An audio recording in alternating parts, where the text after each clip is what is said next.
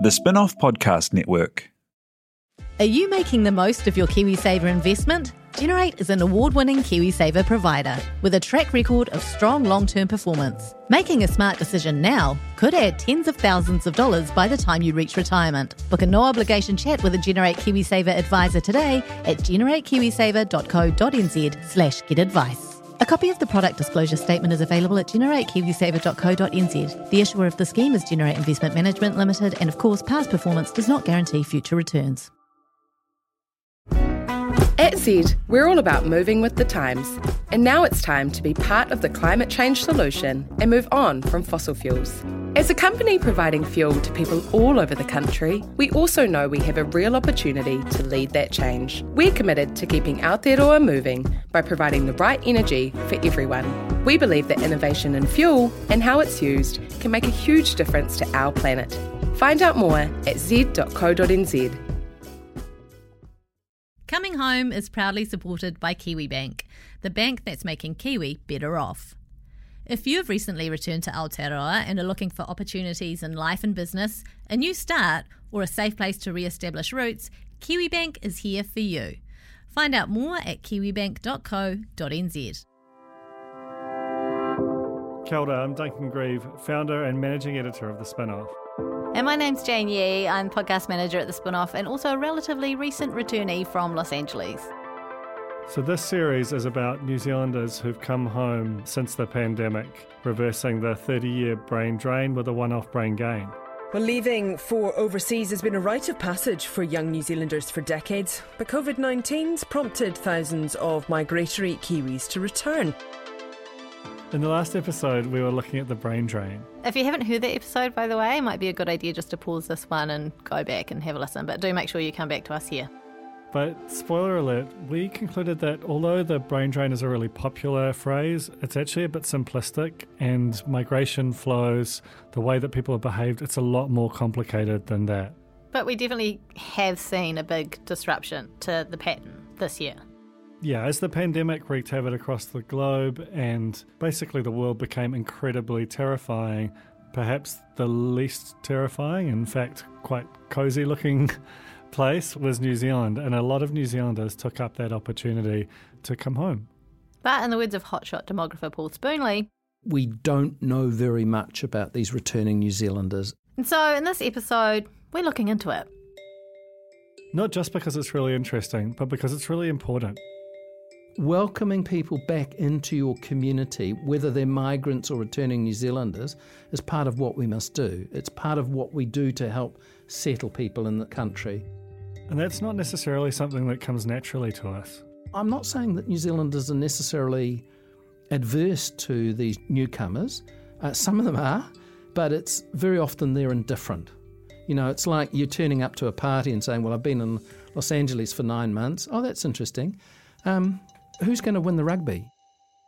It's an immediate switch off. And I think we need to get smarter around that and realise that these are very valuable people that are helping us, collectively, individually. They're helping us. And so taking a little bit of time to welcome them back would actually go a long way to making sure that A, we use their skills, and B, they actually feel valued here. We'll be coming back to just how valuable returning New Zealanders are in a later episode, but for now, we're going to follow Paul's suggestion, just take a little bit of time to get to know these returning New Zealanders, say g'day, how are you, what you up to, how's it been going? But before we get started, Jane, I feel like we should talk about your experience. Obviously, you're a New Zealander who has recently come back. I have, yep. Should we just play the interview? Yeah, so this is a conversation myself, Jane, and her husband Joel had in the studio a few weeks ago. And just to give you a bit of background on Joel, we got him to introduce himself in his own words, which he was very uncomfortable about doing. Shall I say do that thing again? I reckon, yeah, with a bit more sort of, not sounding like you're apologising. And also not sounding like trying's lame, Joel. Hello, my name is Joel Kafali. I'm a director of music videos for people like Lord, LCD Sound System and Katy Perry, and I've made TV commercials for brands like Apple, Lexus, Target and Steinlager. So why did you leave? It was a few things. Like I'd been trekking back and forth for work for the last 5 years in the States, and we had visas that allowed us to live and work in America. And that's not true. You had a visa. We had to get married for me to have a visa. We had the ability to live and work in America, had been for a while. The nature of my work means that I was already paying into healthcare there, so a lot of the big costs and hurdles that people have to live in America were already taken care of. And there was 1.5 to 2 years left on the visa, and kind of thought, what if it doesn't get renewed? It would be a shame to have had this opportunity for 6 years to be able to live and work there and never take advantage of it. And so we went. It's fair. He simplified it, Duncan. The fact of the matter is, Joel's wanted to dip his toe in living in the States and working over there for some time, and I have been vehemently opposed just because of the family, and in that I would just be there kind of as a Klingon. The idea of moving the children to not quite the other side of the world but close enough, and then having to be at home and be the one who's kind of organising their lives while Joel does the fancy man stuff with his work wasn't super appealing. But at the same time, I knew that if he didn't get out of his system, it might be something that kind of was a tension point between us for a long time. And once we made the decision, I'm making it sound like I did you this big favour. Well, we really got really excited about it. Joel, how was the work that you did in the US different from what you might have been able to do here?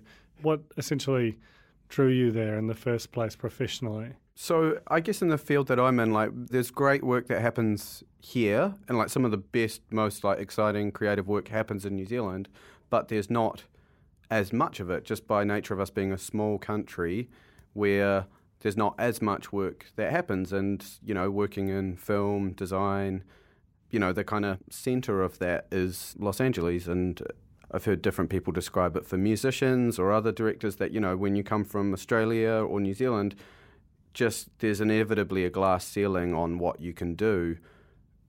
Just there is just limitations to a smaller market. There's some awesome stuff that you can do from here for the rest of the world, but you inevitably have to travel to be able to do that as well. It's very hard to only be here and be able to have, global success.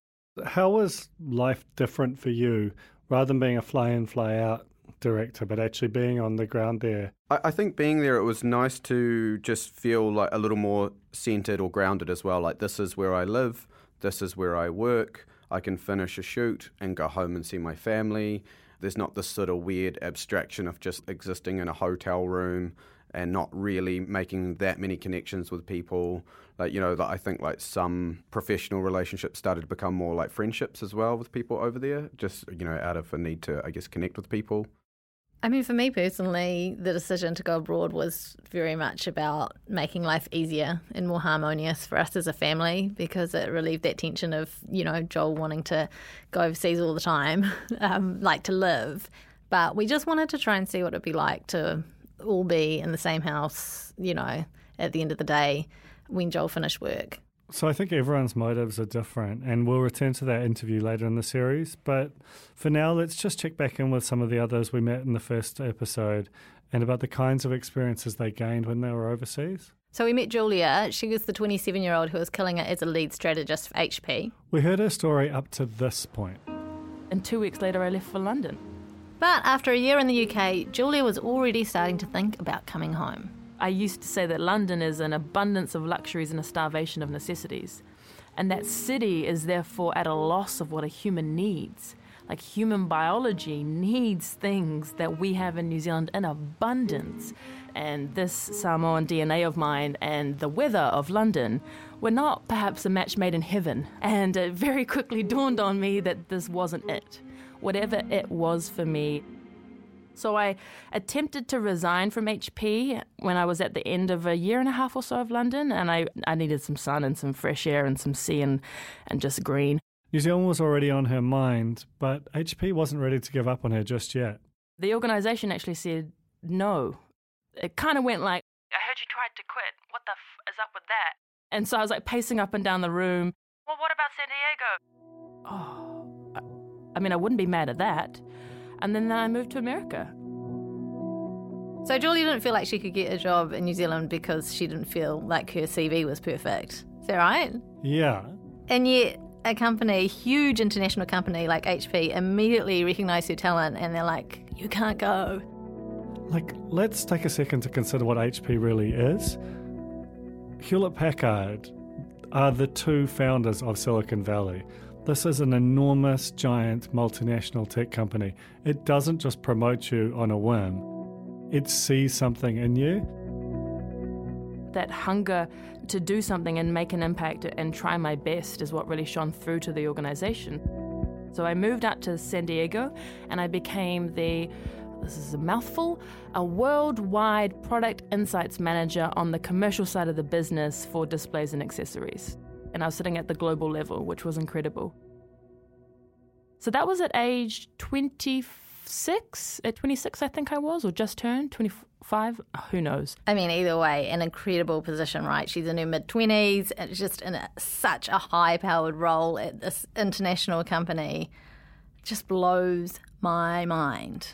In New Zealand, someone like that just wouldn't have had a shot. I mean, there isn't an HP here. There might be like a small branch office, but they basically will just be doing marketing or something like that. Well, I was going to say, if her talent had been recognised, is there even the option to climb to that level here? Absolutely not. I mean, New Zealand actually does have a surprisingly strong tech industry. The likes of Xero, Trade Me, and then a bunch of other sort of smaller but still very fast-growing players. Like we punch above our weight for sure, but it is also quite a closed-off one. And for someone like Julia, there wasn't exactly a clear path here in New Zealand. None of this is stuff I could have ever set out in a career plan or a goal or anything like that. But in the US, there was no stopping her. Then the head of social was like, look, Julia, we've got this new piece of software. It's digital intelligence. It's able to use natural language processing to draw insights online. Would you be up for a role in this space? Could you help the team grow this initiative and innovation inside HP? And I was like, heck yeah, I'm in it for it. And so then I became the global social strategy lead. And even that as a title, like, it's just like, oh, there's a mad imposter syndrome going on right now. So even though she still had this imposter syndrome, she was able to kind of put it to one side and step into this amazing role. And that was really cool. That was, again, just like an incredible opportunity to take my skill sets and my love of learning about people and just taking it to another level and stretching myself. And I think sometimes going abroad enables you to do that. It enables you to kind of, redefine yourself a little bit and pick up and absorb the attitudes and mentality of the ambitious people around you. It gave me confidence to go, wow, look at all these other different people that are in this space. Look at what's out there. I can be part of that if I just give myself that permission to move forward. So I think that's where I found that freedom, definitely overseas. That's funny, isn't it? Like having to give yourself permission to do something, and it's so hard to do that here in New Zealand. And yet in the US, Julia found that she was able to do that, and there wasn't just room for someone like her in that world, but she was actually able to thrive in that space. It's really interesting having lived over there. It can sound horrible. I mean, I think people have this impression of Americans being like overly arrogant and kind of talking themselves up, and that is true, but while they're doing that, they're also talking each other up and encouraging everyone around them to really, reach their potential. So, I mean, you can see why so many amazing things happen out of the States, because their attitude is one of like just lifting yourself up, but also lifting up the people around you. It was all very easy for me going to work in Hollywood every day with all these incredible people. Like Netflix has the most amazing array of stunning colleagues, with all these really interesting people at the top of their game in this passionate, creative industry. Here's Polly Fryer. We met her in the last episode. You might remember that her and I were kind of in LA at the same time, but I was there just as a Klingon, but she was over there working for Netflix. I can look at contracts for any project that's ever been made at Netflix. All that financial data and things is open to me, and the responsibility on me is to use that in the best interest of Netflix. It was honestly really interesting to hear how Polly had been exposed not only to lots of different and incredible people, but also to different ways of operating. It has expanded my knowledge and just understanding of the industry and how it operates on different levels that we just don't have here in New Zealand. So that's been quite amazing. Having recently read the Netflix book, you see how they're almost like cult-like, the way they go about it. They have this policy, they just hire the best people in the world, they pay them the best in the industry, and they're sort of encouraged to feel like their time at Netflix is necessarily finite, but that while you're there, you should just have this great time. And I'm sure it's not for everyone, but I was reading it going, man, I can see why they've achieved so much in such a short period of time and why so many people really love it, because it does seem to be about growing the company, but also about growing yourself. And so the idea of Polly coming back to New Zealand with that kind of experience, I'm sure that wherever she goes, she will be a massively different person for her experience at Netflix. So being abroad, you're in this new environment, a whole different culture, and it obviously exposes people to other ways of doing things and other ways of just like being in the world. But it also allows people to push beyond their comfort zones. I don't think there's anyone who has gone and lived abroad that could say, no, I was just comfortable and happy the entire time. You have to kind of move out of your comfort zone if you want to succeed in any way. I remember on day one, the trader sitting opposite me yells out, "It's up 1%, what does it mean?" I don't know. And he goes, "Are you an idiot? We've hired an idiot." So that was my introduction to trading. My name's Jared Kerr. I'm an economist at Kiwibank. I've been working in financial markets for 16, 17 years. And after sort of 16, 17 years abroad, I managed to find my way home in a role which I'm loving. So he'll be helping us unpack the economic opportunity offered by the returning New Zealanders in the final episode of this series. But for now, I wanted to talk to Jared about his time overseas. He actually came back to New Zealand a couple of years ago, nothing to do with the pandemic, really. What brought us home was being away for so long and making the decision that we wanted our son to go to a New Zealand school, grow up a Kiwi and retire here. And we have been trying to come home since 2013. But what made him leave New Zealand in the first place? I was a hopeless student. I had no idea what I wanted to do. I was told to do economics because it was the only thing I was good at school. Started doing an economics degree, finished that. Again, didn't know what I wanted to do with my life. So did an honours, still didn't know. Did a master's, still didn't know. So what does someone with a master's do next? Obviously, it's a PhD. And that took him to Australia. The PhD didn't work out, unfortunately. But one of the companies that I was working with towards that PhD had a role available as an economist. And that was it. That was my foot in the door to the industry. It was also the beginnings of his international career. I started working at JP Morgan in 2004. So from there you went to Singapore, is that right? What did you gain from that? Yeah, so that was a tremendous leap forward for me. I was poached by a company called Credit Suisse, very large international bank, just like JP Morgan, and that experience propelled me to another level that I thought I'd never get to, and that was fascinating times. You get to tap into brilliant minds around the world. Something's happening with Brexit, and you call up the economist based in Greece for Credit Suisse, and you talk through exactly what's going on. Something's going on in the United States, you know, I'd be on the phone call to the US economist straight away and then have it explained to me beautifully. Those contacts all the way around the world are fantastic. Jared reminds me of Julia in a way, in that I think that experience of travelling and being able to reinvent yourself was really crucial to him too. It was funny, when I wrote the original story that this podcast came out of, a friend of mine, a journalist who I am just in awe of, like a really, really talented writer, sort of talked about it as if the act of drawing attention to these New Zealanders was in some way slighting people who stayed behind. And that feels like instructive to me, that the celebration of a New Zealander who has gone overseas would be read as criticism of those who have not. And I think that's a concept worth exploring. Because I've got slammed for it too. Julia again. I reposted your article where I featured, and one of the comments, well, we have talented people here. It's that us versus them mentality. I do think, though, that with those coming home, I mean, I can definitely say for myself, I don't think of coming home as downgrading. I'm definitely proud to be home, and I don't have any regrets around leaving America. But I think there has to be a change into being able to celebrate ourselves and celebrating each other. I feel like that New Zealand has a very strange attitude towards aspiration. It's something that I do draw on when I'm making comparisons about America, where they're talking about like, oh, aren't they really cocky and overconfident? And I'm like, sure, maybe if that's how you want to read the situation. But if 80% of the population thinks they're effing awesome, maybe 60% of them are going to try something because they think they're so awesome. 40% of them actually do it. That's a lot better than no one ever trying because they're constantly not feeling like they can be awesome.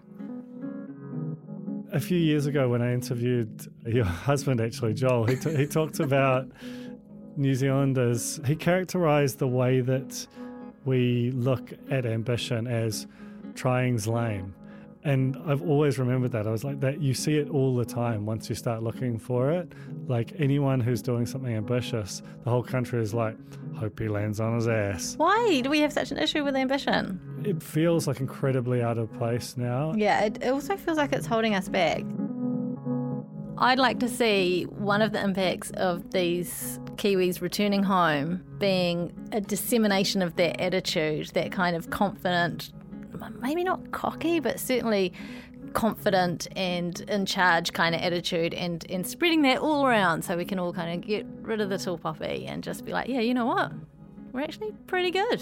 No, see, not pretty good. Pretty good, that's not good, is it? It's like we're amazing. We've got some way to go, Duncan. We need to start celebrating ourselves. Yeah, it's a major hang-up. I do think we need to go clear. We need to get out the other side of this cultural straitjacket that we have and be comfortable being really ambitious, not only for ourselves but for each other. And I think that's what we're going to try and do in the next episode. Yeah, let's take some inspiration from Julia and start talking about being effing awesome. So in the next episode, we'll be looking at how New Zealand has become more and more effing awesome as the rest of the world has gone a bit weird and scary. Coming Home was brought to you by The Spinoff and Kiwibank. It was presented by me, Jane Yee. And me, Duncan Grieve. It was produced, edited and mixed by Claire Crofton.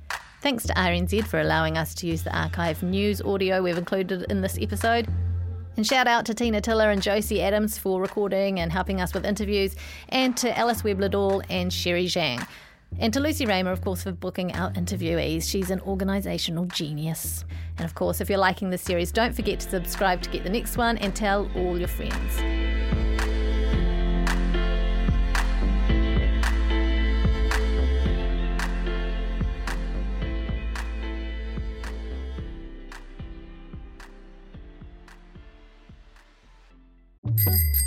Ready to rediscover the joys of cycling? With over 300 kilometres of cycle paths across Tāmaki Makaurau, jumping on your bike and going for a ride is such a fun way to discover the city from a different perspective.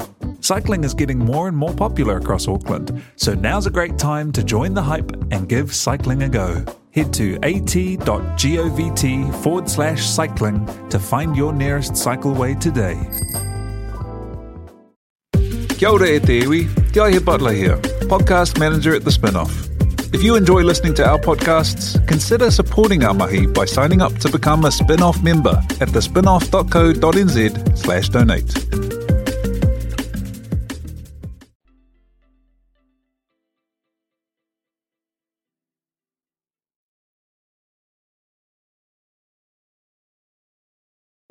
The Spinoff Podcast Network.